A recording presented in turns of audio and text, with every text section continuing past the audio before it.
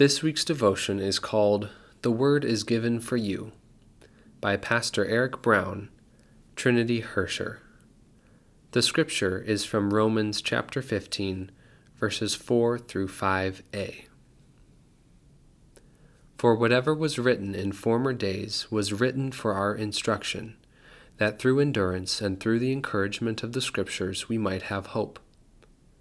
May the God of endurance and encouragement grant you to live in such harmony with one another. Verse 4 begins with a profound assertion. When we read the scriptures, we aren't just reading a history of things that happened long ago, as though we were reading a book on the history of World War I. There's a distance and separation from me in World War I. I'm a passive observer, well removed. Not so with the scriptures. Everything written, all the things that happened, and how they were recorded, they were written and recorded by God specifically for you, so that you, this day, right now, would have hope in Christ Jesus. You're not distant from the Word. You're not hearing the scriptures by accident. But when the Holy Spirit moved these men of old, part of the reason he moved those men to write was precisely for you this day.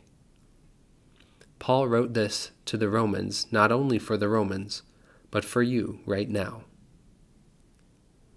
This is how God works. God works through his word for your good. In verse 4, Paul notes that the scriptures work through endurance and through encouragement. And then immediately in verse 5, he calls God the God of endurance and encouragement. Do you see the connection? Do you know what this means? In the scriptures, the Holy Spirit is working upon you. He is giving you himself. He is giving you Christ Jesus.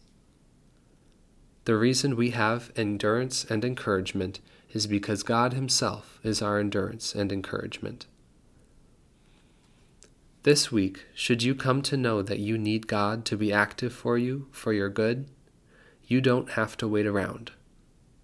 Go to the Word, and there the Holy Spirit will be present and active for you, for your good.